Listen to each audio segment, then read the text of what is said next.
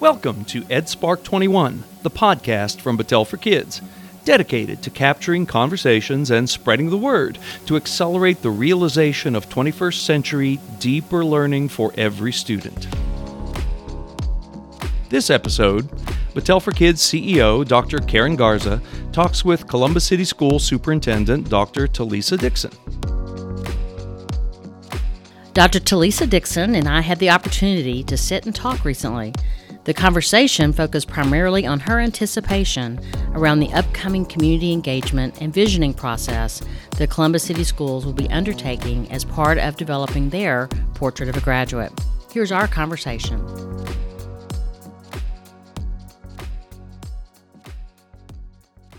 As the new superintendent of Columbus City Schools, and I don't know when we're going to stop saying you're the new Columbus City Schools superintendent, right? At some point, we won't say you're the new one anymore. Yeah, that's right. It's been 8 months now, so it's like, okay, when are they going to stop saying that? Yes. Maybe new still works. Yeah, but, as the new superintendent of Columbus City Schools, and I know you've done a lot of outreach in the community, listening tours, and you've been out really listening and getting the perspectives of varied stakeholders. What have you learned about the Columbus City Schools in terms of kind of the strengths that you want to build upon, kind of just the identity of the school district and what you're hopeful about? Yeah, that's a great question. Well, one of the things I've learned early on was that we still have amazing kids in the district. And I say still because when I was in the district 9 years ago, we had amazing students. So to come back and still see those smiling faces, students that are still eager to learn, it centers you in a sense to make you think, remind you rather of why you took on this opportunity. The second thing was the commitment of the community. The city still, I believe, wraps itself around the supports of the school district and the mission of public education. I thought that was something that we needed to bring front and center more, but it was still there. And then the third thing, that parents still care. And regardless of where they were able to send their students, they wanted good schools and good opportunities for those kids. I do think this community is rallying around and very excited about your leadership and what's ahead for the district, because I think everyone in this community wants what's best for Columbus City Schools and its students. So we're all behind you. Well, thank you. And that was one of the reasons I decided to come back, because I had 9 great years in Columbus. And so I knew the heart of the Columbus community. So with that being in mind, and I said, okay, if I can help galvanize all of our community around our school district as I knew it when I was a principal, then wow, what impact we can have as an entire organization. You've decided to take this strategic approach to really engaging the community around the design of a portrait of a graduate. Yes. Kind of what inspired you to engage in that process? I know it's not started yet, but it's soon to start. Yeah. So kind of what inspired you to come engage in that work? Yeah. Great question. Well, when I came to the district, we had a strategic plan that was in draft form. So the board said, Talisa, we want you to look at this plan and we want you to adopt the plan in the fall. So as I was looking at that strategic plan, and I said, I'm not sure if this is the right stuff. And it made me nervous. I'm looking, we had an F on a report card. I'm looking at this draft strategic plan that was done 2 years prior. Good work by the leadership team. But I wasn't confident that it was the right work addressing what was happening right now, our current realities, or looking at the future. I think we forget that a lot of this work is about what does not exist now, the jobs and the opportunities for kids. And does this current draft strategic plan does that? And it didn't. So I was able to say, you know what? I know of a process I heard about when I was a superintendent in Cleveland Heights. And we sent some board members, and I knew all about this portrait of a graduate design. And I said, I think this is it. So just trust me. And they said, well, what does it mean? How do we go about it? And I said, it will be, to me, a listening tour on steroids. It will allow me to take what I did my first 100 days and now maximize that throughout the four corners of our city, and to hear more from our students and community stakeholders and parents about what it is that they want for their students. And then we take that information back and we design our programs around that. And I don't know if that's been done here. And it is a different way the schools look at the future of learning and our community assets and all of that in a very different way. But I was excited to try it. And the board trusted me and said, okay, Talisa, we're going to allow you to do it, but we're going to hold you accountable and put it as one of your priorities for this year. I think one of the fundamental things that's so powerful about it is that it elevates the voices of the people in the community, right? And I saw for myself as a superintendent, I've had great engagement with the community, with business leaders, with parents, with students, but I never asked them, what are your hopes, dreams, and aspirations? Right. What, in light of how this world is different and changing, and I just found it. I was missing out because I wasn't asking them that question. Exactly. So I think your community is going to respond so well to that. And I hope so. opportunity. And I think, as you pointed, I think it's one of that old acronym, for us, by us. And it's like, oh my gosh, they ask us what was important to us, and it can be a learning opportunity for them too. Yes. Learning about the assets, what's happening on the South Side. Oh my gosh, there is a company, why do we have low enrollment at a certain high school and there's a big company that's down the street? Right. Are we preparing students for the world of work?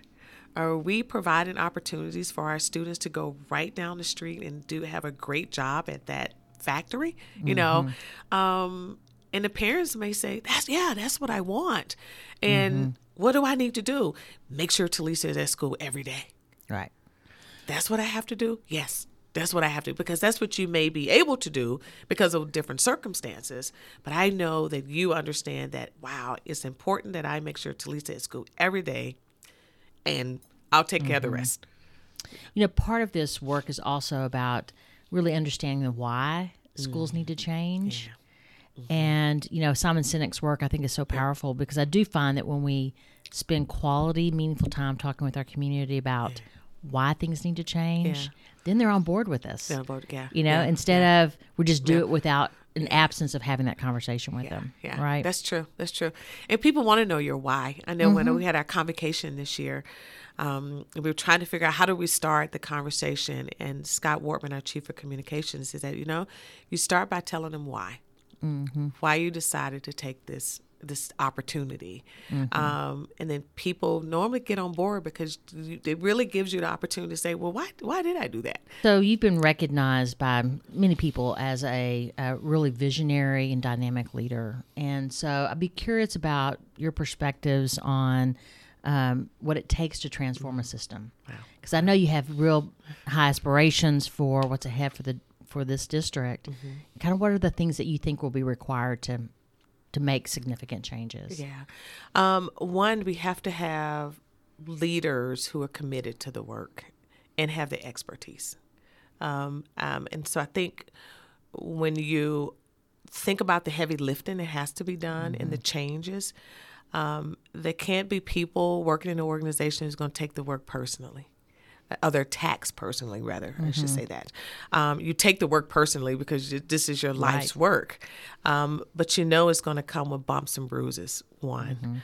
And two, you got to have people who can work collaboratively with others. That's so important. We don't want people who are going to be isolated and not work as a team. And third, you got to give people the autonomy to kind of do it on their own, in a sense. I'm not a micromanager. I believe you hire experts and you allow them to lead. But you put some checks and balances in place.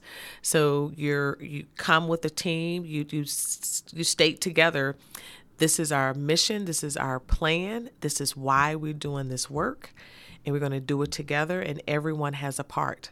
And we all share in that part, in that process, and then we come together and we talk about, okay, what did we miss? What do we have to go back and revisit again? And why did we miss it? Because there's some accountability to that too. So I believe that's part of it. This is hard work when you're trying to change the culture of an organization, but you have to have an understanding that change is needed, and change is a non-negotiable. And you get people together who can do that. Yeah. I had the opportunity to hear you speak yesterday, and you spoke about, this work will not be done just by Talisa Dixon. Yeah. Right. And the team. Right. So talk about kind of what you talked about yesterday around, this is all of us together. Yeah. I think some people believe that the school's work is just the school's work. And it's so different now when we think about the barriers that students and families are facing. And K-12 institutions or pre-K to 12 institutions can't do it alone. So you need other partners who have expertise in various areas to come together and use their human capital and their financial resources and say, we want what's best for every student and family in the city of Columbus. And how do we come together and figure out what that is? And no one is doing it in isolation. So that's why we had a room full of 270 people yesterday, and I'm saying, okay, we are that community, yes. And we all have to wrap ourselves around our students and our families because we want what's best for all of them. And their pathway to get there may be different, but we all can work together to structure what that looks like. And then you also mentioned yesterday that I thought was powerful around kind of the systems approach.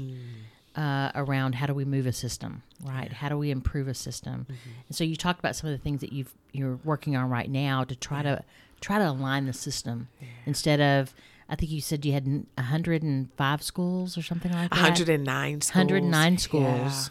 Yeah. How do you create conditions where you don't have 109 districts within a system? Right. How do you have a system of 109 schools, everyone kind of focused on the same. Right. Same I think drivers. one is that focusing on equity, right?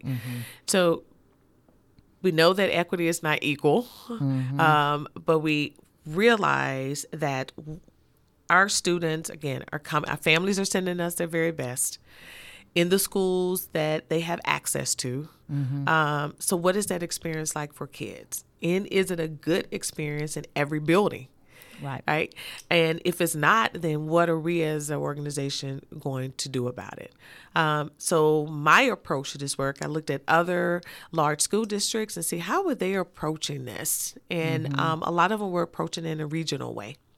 If there's a way that we can align our schools to the regions and the regions around the city, then we can maximize the supports for those students and families based on where they live. And I think that worked out pretty well for us. So I decided on 6 regions, and each region has about 7,000 kids with the area superintendent, and now we're building the supports. And as I was meeting with families, for example, if our Region 1 is on the west side of Columbus, and our families were saying, superintendent, we don't care what you do as long as it happens on the west side. That is serious, right? So, and I'm thinking, well, can I move the kids to another side and bring them back? But they are serious. It tells them that, one, we love our community. We reside on the west side, and that's where it better happen on the west side. So when families are serious about that, then we need, as a school district, to really look at what are the community assets and the school assets on that side of town, and how can we maximize those assets and experiences for kids and families who want them in those communities. And if we can't make it happen, then how do we convince those families that we can make something different happen, but it needs to happen somewhere else? So I thought this approach would be good for us, and it will allow us also to see what's happening in Columbus. And what businesses are here and where are they going, and where are our libraries and our rec centers? So I asked the mayor, I said, can we do a helicopter tour? So we did a tour of the city. He said, a helicopter tour, Talisa. I said, I want to be able to see the city from area view. I want to look down and say, what's happening? Where are our rec centers? Where are our libraries? And I didn't want to waste the time to do it in a car. He said yes. So we spent time in the air in a helicopter. He got sick, but it was, he was like, Talisa. But it was so much fun to see it, but it also allowed us to have some real conversations about, did you see that abandoned building right there? Yeah. How close is that to the school? And he said, well, there's a school there. But it really allowed for me to see and understand what families were telling me about blighted areas where their students had to walk to school, etc. I love that. Seeing your community from a varied perspective, a different perspective, right? Perspective. The Portrait of a Graduate process, when we complete that process and you have a Columbus City Portrait of a Graduate, kind of what do you hope is accomplished after that? Yeah.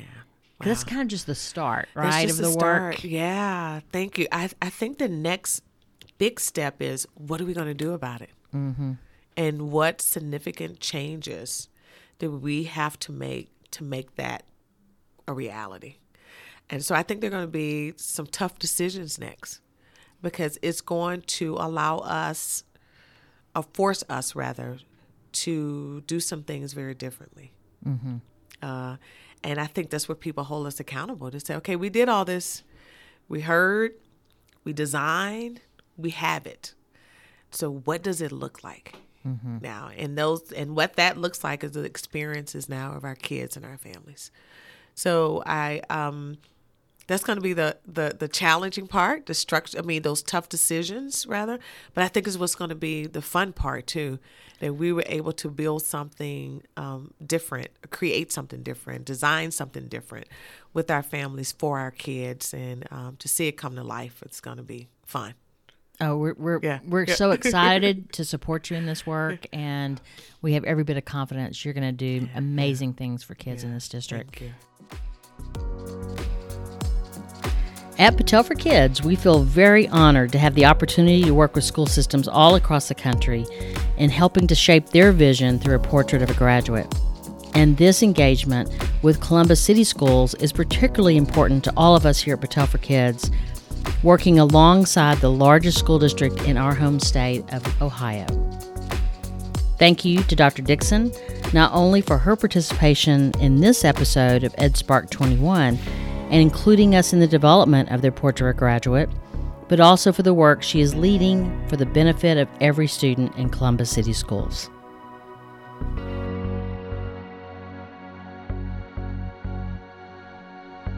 The EdSpark 21 podcast is a production of Battelle for Kids. Battelle for Kids collaborates with school systems and communities to realize the power and promise of 21st century learning for every student. Go to bfk.org to learn more. The music heard in this podcast is On Fire by Sasha Ende, copyright 2019, and licensed under a Creative Commons Attribution 3.0 license. All other content in this episode of EdSpark 21 is the intellectual property of Battelle for Kids. Other podcasts and blog posts from Battelle for Kids can be found at bfk.org.